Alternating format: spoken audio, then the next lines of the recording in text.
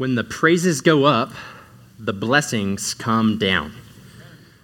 These are the immortal words of Chicago street poet Chance the Rapper. And these words, as beautiful as they are, summarize the utter confusion our culture has when it comes to the concept of blessing. And Chance's words cause us to ask lots of questions like, is the blessed life really something you can manufacture through praise and worship? Is blessedness a spiritual state that we conjure up ourselves with our relationship with God as if he were a proverbial vending machine and our songs of worship were quarters and dimes? Moreover, what is blessing? Who defines it? And how do you get it? And maybe most importantly of all, once you are #blessed, is being blessed even something that's desirable? And who gets to determine who gets to be blessed and who isn't? This week, we're closing out a 10-week series on the story of God that we have called Genesis Episodes.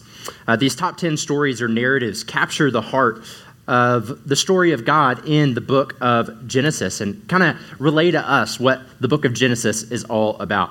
Today, I have the privilege of closing out this series, and I want to do so by examining this crucial theme of blessing through the lives of a father and a son, a man named Jacob and his son named Joseph. If you brought your Bibles with you this morning, and I hope that you did, go ahead and grab them and turn with me or scroll with me to Genesis chapter 48. Genesis 48, verses 8 through 20 is where we'll spend our time together this morning. We won't read all of chapters 48 through 50 today. You're welcome. But if you were to read the last 3 chapters of Genesis, you would notice this key word blessing appearing again and again. In chapters 48 and 49 alone, the term blessing or bless is used 9 times. If you were to step back and study the life of this man named Jacob as a whole, from all the way back in chapters 27 through chapters 50, you'd see that this word bless and its variants are used 37 times in the life of Jacob. And not just in chapters 27 through 50, but in all of Genesis, you don't get very far without seeing this word blessing again and again and again. In fact, I read this terrific article during my study I came across called A Biblical Theology of Blessing in Genesis. And in it, the author helpfully notes how the book of Genesis, this is pretty crazy, get ready for this, contains nearly 1/6 of all the biblical references to blessing. All right, so massive theme in this first book of the Bible.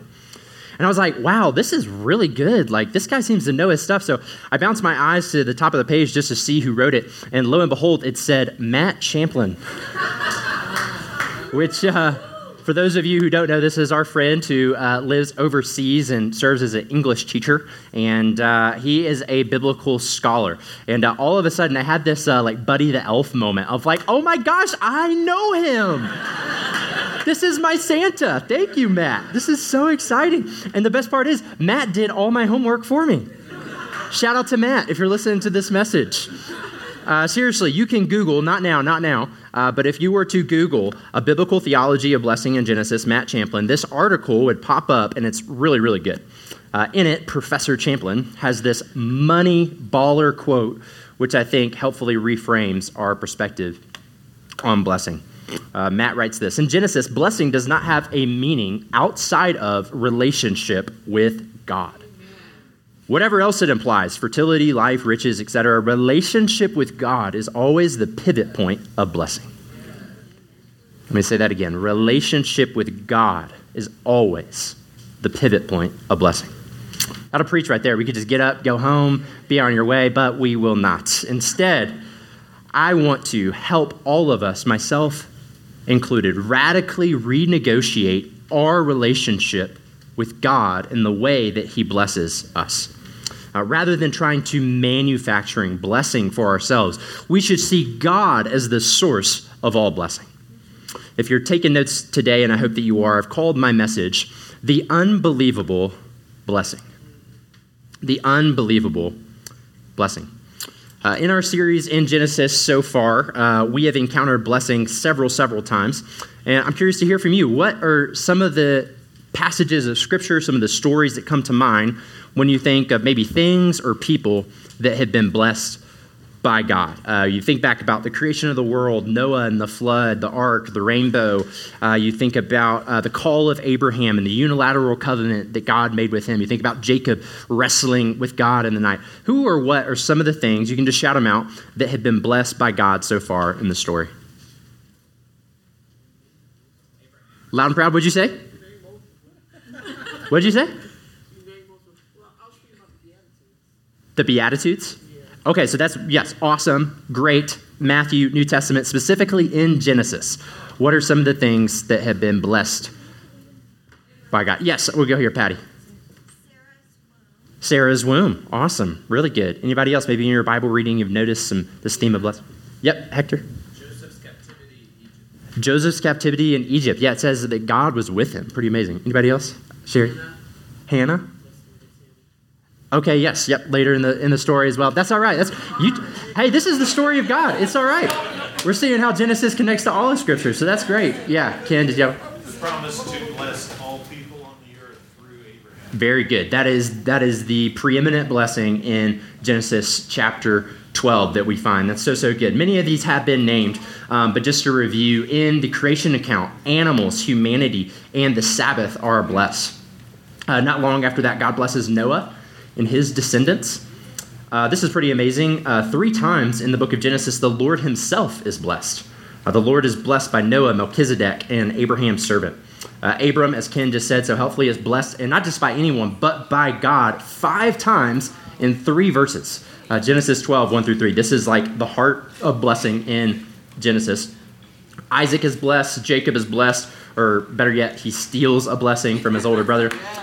And finally, Pharaoh, the king of Egypt, is blessed by Jacob after Jacob reunites with Joseph in Egypt. And throughout this story of God, the big idea, the big idea, the take-home message of this story of Genesis is that despite evil intentions, God the king establishes his kingdom to bless his people for their good. Despite evil intentions, God the king establishes his kingdom on earth as it is in heaven to bless his people for their good. And in chapter 48, we see that the king's kingdom continues to expand beyond creation, beyond the patriarchs, into the life of this man named Joseph and his 2 sons. Look down with me in Genesis chapter 48, verses 8 through 11. In this section of Scripture, we see a grandfather's embrace. Genesis 48, verses 8 through 11 says this: When Israel saw Joseph's son, he said, "Who are these?" Joseph said to his father, "They are my sons, whom God has given me here." And he said, "Bring them to me, please, that I may bless them." Now the eyes of Israel, or Jacob, were dim with age, so that he could not see. So Joseph brought them near him, and he kissed them and embraced them. And Israel said to Joseph, "I never expected to see your face. And behold, God has let me see your offspring also." Powerful, powerful scene. At this particular point in the narrative, Jacob has been in Egypt for about 17 years. And Joseph's boys, his 2 boys, Ephraim and Manasseh, they aren't little kids anymore. Most scholars think they're around 20 years old. And in verse 8, Israel sees his grandkids and asks Joseph, "Who are these?" And now, of course, Jacob knew who they were. If you look back at the first 7 verses of chapter 48, you see that Jacob had just finished talking with his son about the boys. So he's not confused. This isn't a question of ignorance or confusion. This was probably more like a formal question. One of the best analogies that we have is at a marriage ceremony when the minister says, "Who gives this woman to this man?" This is kind of a similar process that it looks like Jacob is going through. So he knows who these kids are, just like the minister hopefully know who the parents are of the daughter who is marrying the man. But I think that gives a better picture of what's happening in this adoption ceremony that's being staged in Genesis 48. My wife, Kara, is not here this morning. She's in Tennessee celebrating the 1-year birthday of our niece, Hope. There she is. Such a cutie, Hope Jordan. And I hate I couldn't be there this weekend. They're having a blast. And Hope is my brother-in-law's daughter. She's a beautiful, beautiful little girl. But before my in-laws, Josh and Kelsey, had Hope, they were involved in foster care for several years.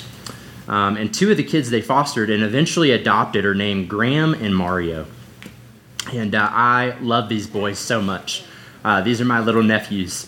And they are so sweet. It was over Zoom during COVID, but Kara and I and several of Josh and Kelsey's friends and family members had the privilege of participating in their adoption day.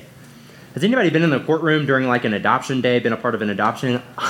There are few, like if that's not the gospel, I don't know what is. Like it is one of the most beautiful, beautiful moments. We were on Zoom and the judge asked my brother and sister-in-law questions like, Mr. Ward, do you understand that these boys are now to become your sons? Do you understand that Graham and Mario will receive new names just as if they had been born to you? Mr. Ward, do you understand that your sons will now have full access to everything you own and that one day everything you have will become theirs? Man, if that is not the gospel, I don't know what is. These boys are now every bit a part of that family as Sweet Little Hope is. That is a picture of what this scene is like. It says in verses 9 through 10 that Israel, old with age, blesses the boys, hugs the boys, kisses the boys. Man, parents and grandparents, do not underestimate the value of positive physical affection toward your kids. Amen. I imagine these boys must have lived in the embrace of the grandfather for the rest of their lives. Unbelievable blessing they received. And their grandfather can't believe it himself. In verse 11, Israel says to Joseph, I never expected to see your face, and behold, God has let me see your offspring also. If you've ever experienced the pain of family separation, been separate from a loved one, maybe you can relate to Jacob. Maybe you, like Jacob, know a loved one who, like Joseph, has suffered incarceration. No sweeter feeling than being reunited with a loved one who is leaving prison. Amen. Maybe you thought your son or daughter was lost or dead, that the relationship was severed. You really didn't even know where they are. And then just imagine, like Jacob, in his kindness, God was able to reunite you with your kid. Hallelujah. And then imagine, like Jacob, you not only get to reunite with your kid, you get to meet your grandkids.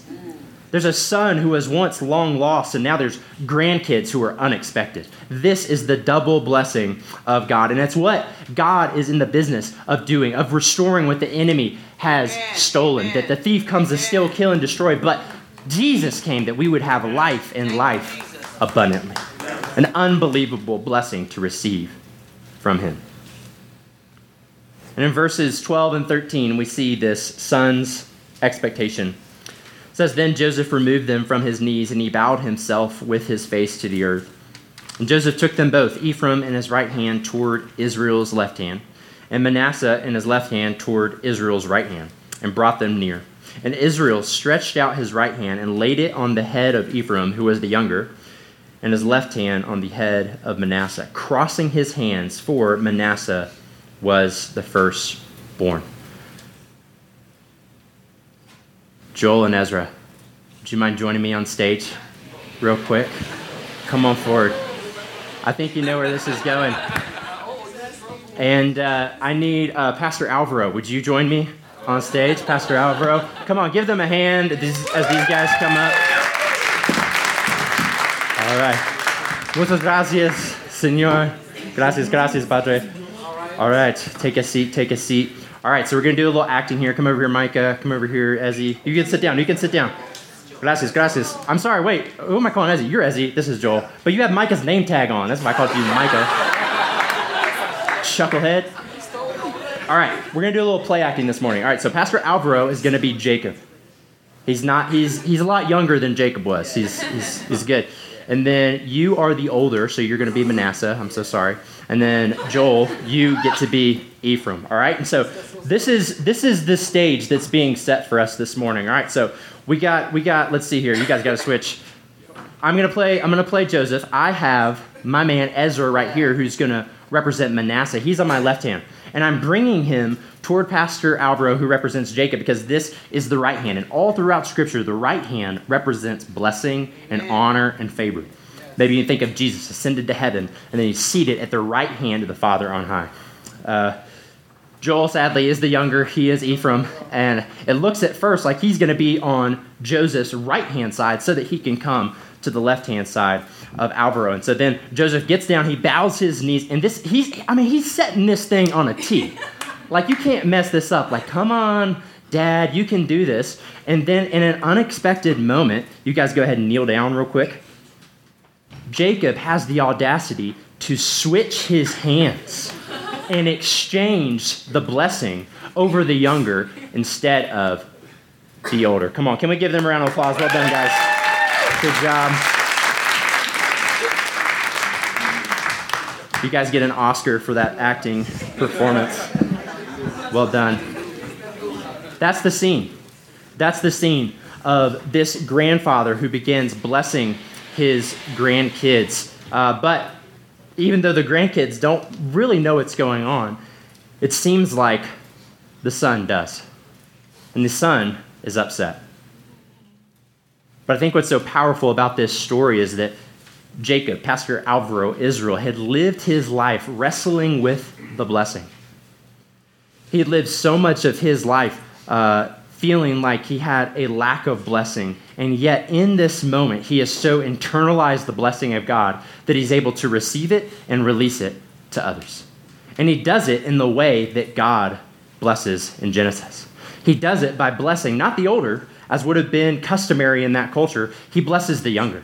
The same way that Abel was blessed over Cain. The same way that Isaac was blessed instead of his brother. The same way that Jacob was blessed instead of Esau. Again and again throughout the biblical story, even though this was counter to the ancient culture, God was in the business of doing a beautiful, unbelievable exchange. Amen. We see this blessing exchanged and described in verses 15 through 16. It says, and he, that is Jacob, blessed Joseph and said, the God before whom my fathers Abraham and Isaac walked, the God who has been my shepherd all my life long to this day, the angel who has redeemed me from all evil, bless the boys, and in them let my name be carried on, and the name of my fathers, Abraham and Isaac, and let them grow into a multitude in the midst of the earth. There's too much packed into this blessing to summarize these two verses, but I just want to quickly note for you how frequently Jacob references God. 4 times in this short section, he says, the God before whom, verse 15. The God who, verse 15. The angel who, verse 16, which is probably another reference to God, the angel of the Lord, pre-incarnate Christ who appeared to Jacob as he wrestled him through the night. And then later in verse 20, Jacob says, finally, fourthly, may God make you. God, God, God, God. One of my favorite professors and friends from Denver Seminary, Ryan Tafalowski, says, God is the subject of all the verbs that matter. Amen. Remember Matt's quote from earlier?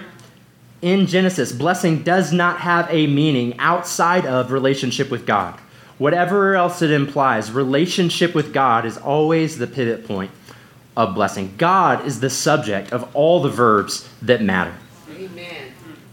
And this is so important because if God is the source of blessing, this means I cannot be the source of blessing. This means that I cannot self-bless. I need a source outside of me to come and bless me. And it's my pastoral conviction this morning that many of us are striving in life, wrestling with the blessing of God because we are trying to bless ourselves. But you need a source outside of yourself in the form of God coming through this conduit to give you the life and the love and the peace that you seek so desperately. Amen. And I think what's so amazing is that Jacob had to have known that it wasn't really him who was doing the blessing. It was God. No, Jacob's blessing, hyper-emphasis on God being the agent of blessing, seems intentional. Because again, this is in line with the larger story of God. God doing the unbelievable, switching his hands so that he would bless the younger over the older. And somehow Jacob, the man who had wrestled with the blessing of God all of his life, has so come to terms with God's blessing and the way that blessing works in God's economy that he's finally able to receive and release the blessing to others. This is a picture of aging well, my friends. This is no cranky, critical, upset, curmudgeonly grandpa. No, this is someone who has a heart that's full of love, full of hope, full of favor, full of acceptance for the younger generation. But not Joseph. No, in verses 17 through 18, we see an air and rage. Joseph said to his father, "Not this way, my father. Since this one is the firstborn, put your right hand on his head." But his father refused and said, "I know, my son, I know. He shall become a people, and he also shall be great." Anyone here have aging parents? Maybe they're, yep, Braden raised his hand. I guess it is relative. Oh, that's awesome. All right, the Holy Spirit just left after that. Yeah, come back. If you have aging parents, maybe you can relate. I think that Joseph thinks that Jacob is having what they call a geriatric moment, right? Like, come on, old man. Is this the trickster playing tricks again? Like, I just set this up on a tee for you. Like, knock it off. But I think as we've seen, Jacob knows, and I think Joseph knows, this was not a mistake. Joseph senses that. Most English translations in verse 17 say that Joseph was displeased by what his father did. But the Hebrew is much stronger than that. It literally says what Jacob did was evil in Joseph's eyes. Remember Adam and Eve in the garden back in Genesis 3? They were in front of the tree of the knowledge of good and evil. They're being tempted by the serpent. It says they saw, except that time it wasn't bad. It seemed good to them, and so they took. Same three verbs here in Genesis 48. That's what Joseph does. Sin has the same cycle every single time. Joseph sees something, he doesn't like it, and he grabs his dad's hand to move it, and he doesn't ask very politely, does he? This is a command. He says, "Put your hand over here."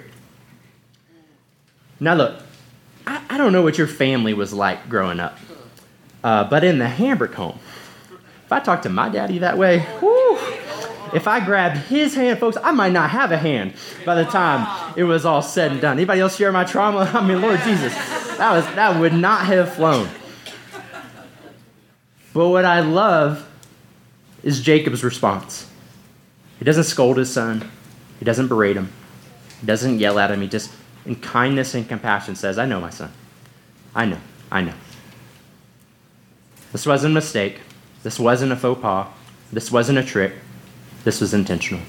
And he reassures him that this promise is from God. But Joseph doesn't like it. Let me ask you, how do you react whenever God blesses others in a manner you don't approve?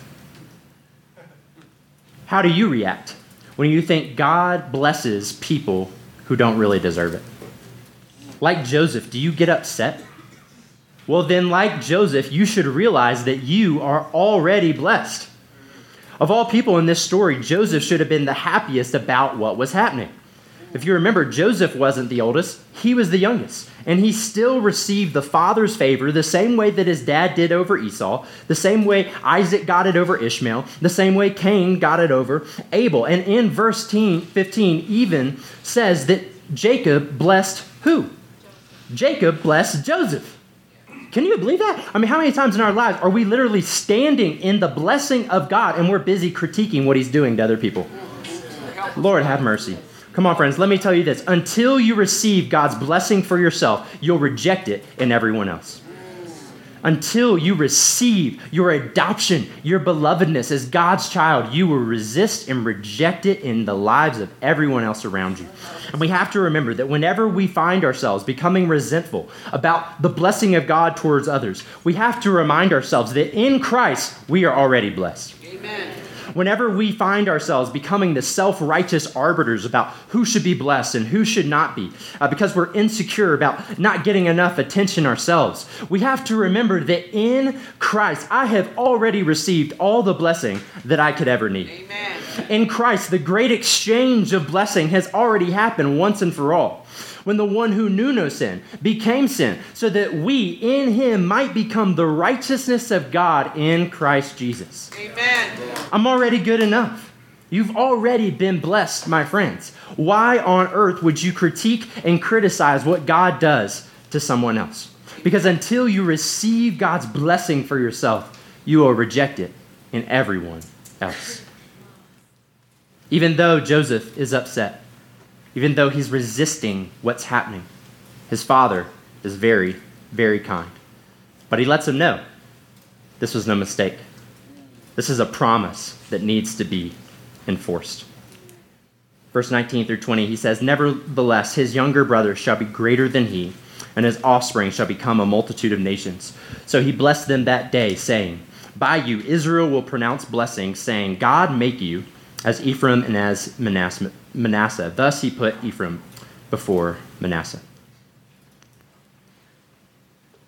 These verses are super, super important because they point to the fact that, not just to the fact that I, singular, have been blessed, but that we, plural, have been blessed. Amen. This scene in Genesis 48, my friends, is a beautiful foretaste of the multi-ethnic family of God. In case you didn't catch it, Ephraim and Manasseh were Egyptian-born boys. These weren't good little Israelites. These were Gentiles, you might say, who had been adopted into God's family. And as a result, just as God so powerfully promised their great-great-grandfather Abram all the way back in chapter 12, so now in chapter 48, God promises that through these, you might call them pagan kids, all the nations of the world will be blessed. Jews and Gentiles, Israelites and Egyptians, folks from the Middle East and folks from the Midwest. All the people of the world can be blessed through this family's line. How, you ask? By a son who was cursed. Galatians 3:13 through 14, quoting Deuteronomy 27:26 says, Christ redeemed us from the curse of the law by becoming a curse for us. For it is written, cursed is everyone who is hanged on a tree, so that in Christ Jesus the blessing of Abraham might come to the Gentiles, so that we might receive the promised Spirit through faith. Don't you see? This is the switch. This is the great exchange. That Jesus is our Manasseh. Jesus is our elder brother. Jesus didn't just lose a blessing, he received a curse. So that now anyone, Jew or Gentile, Egyptian or Israelite, that's found in Christ, through the power of the Holy Spirit, can receive freely the blessing of the Father. Jesus didn't just receive a lesser blessing, he experienced the greatest curse on the cross. So that now anyone can come to him and receive the Father's affection, because when God looks at us, he sees his Son. He says, this is my daughter, this is my son, whom I love, and in whom I am well pleased. And now, as Ephesians 1 says, we can enjoy every spiritual blessing in the heavenly places, where Jesus, the King of Kings, is ruling and reigning and is blessed himself forevermore. Amen. What an unbelievable blessing this is. That despite evil intentions, God the King establishes his kingdom to bless his people for their good. Amen. We don't get to bless ourselves, my friends. No. We need someone far greater than ourselves to do that. But thanks to King Jesus, you and I have received the blessing of adoption, of sonship, of daughtership, to become the heirs of the Most High King. And that is what the story of Genesis is all about. Come on, can we thank God for his word this morning?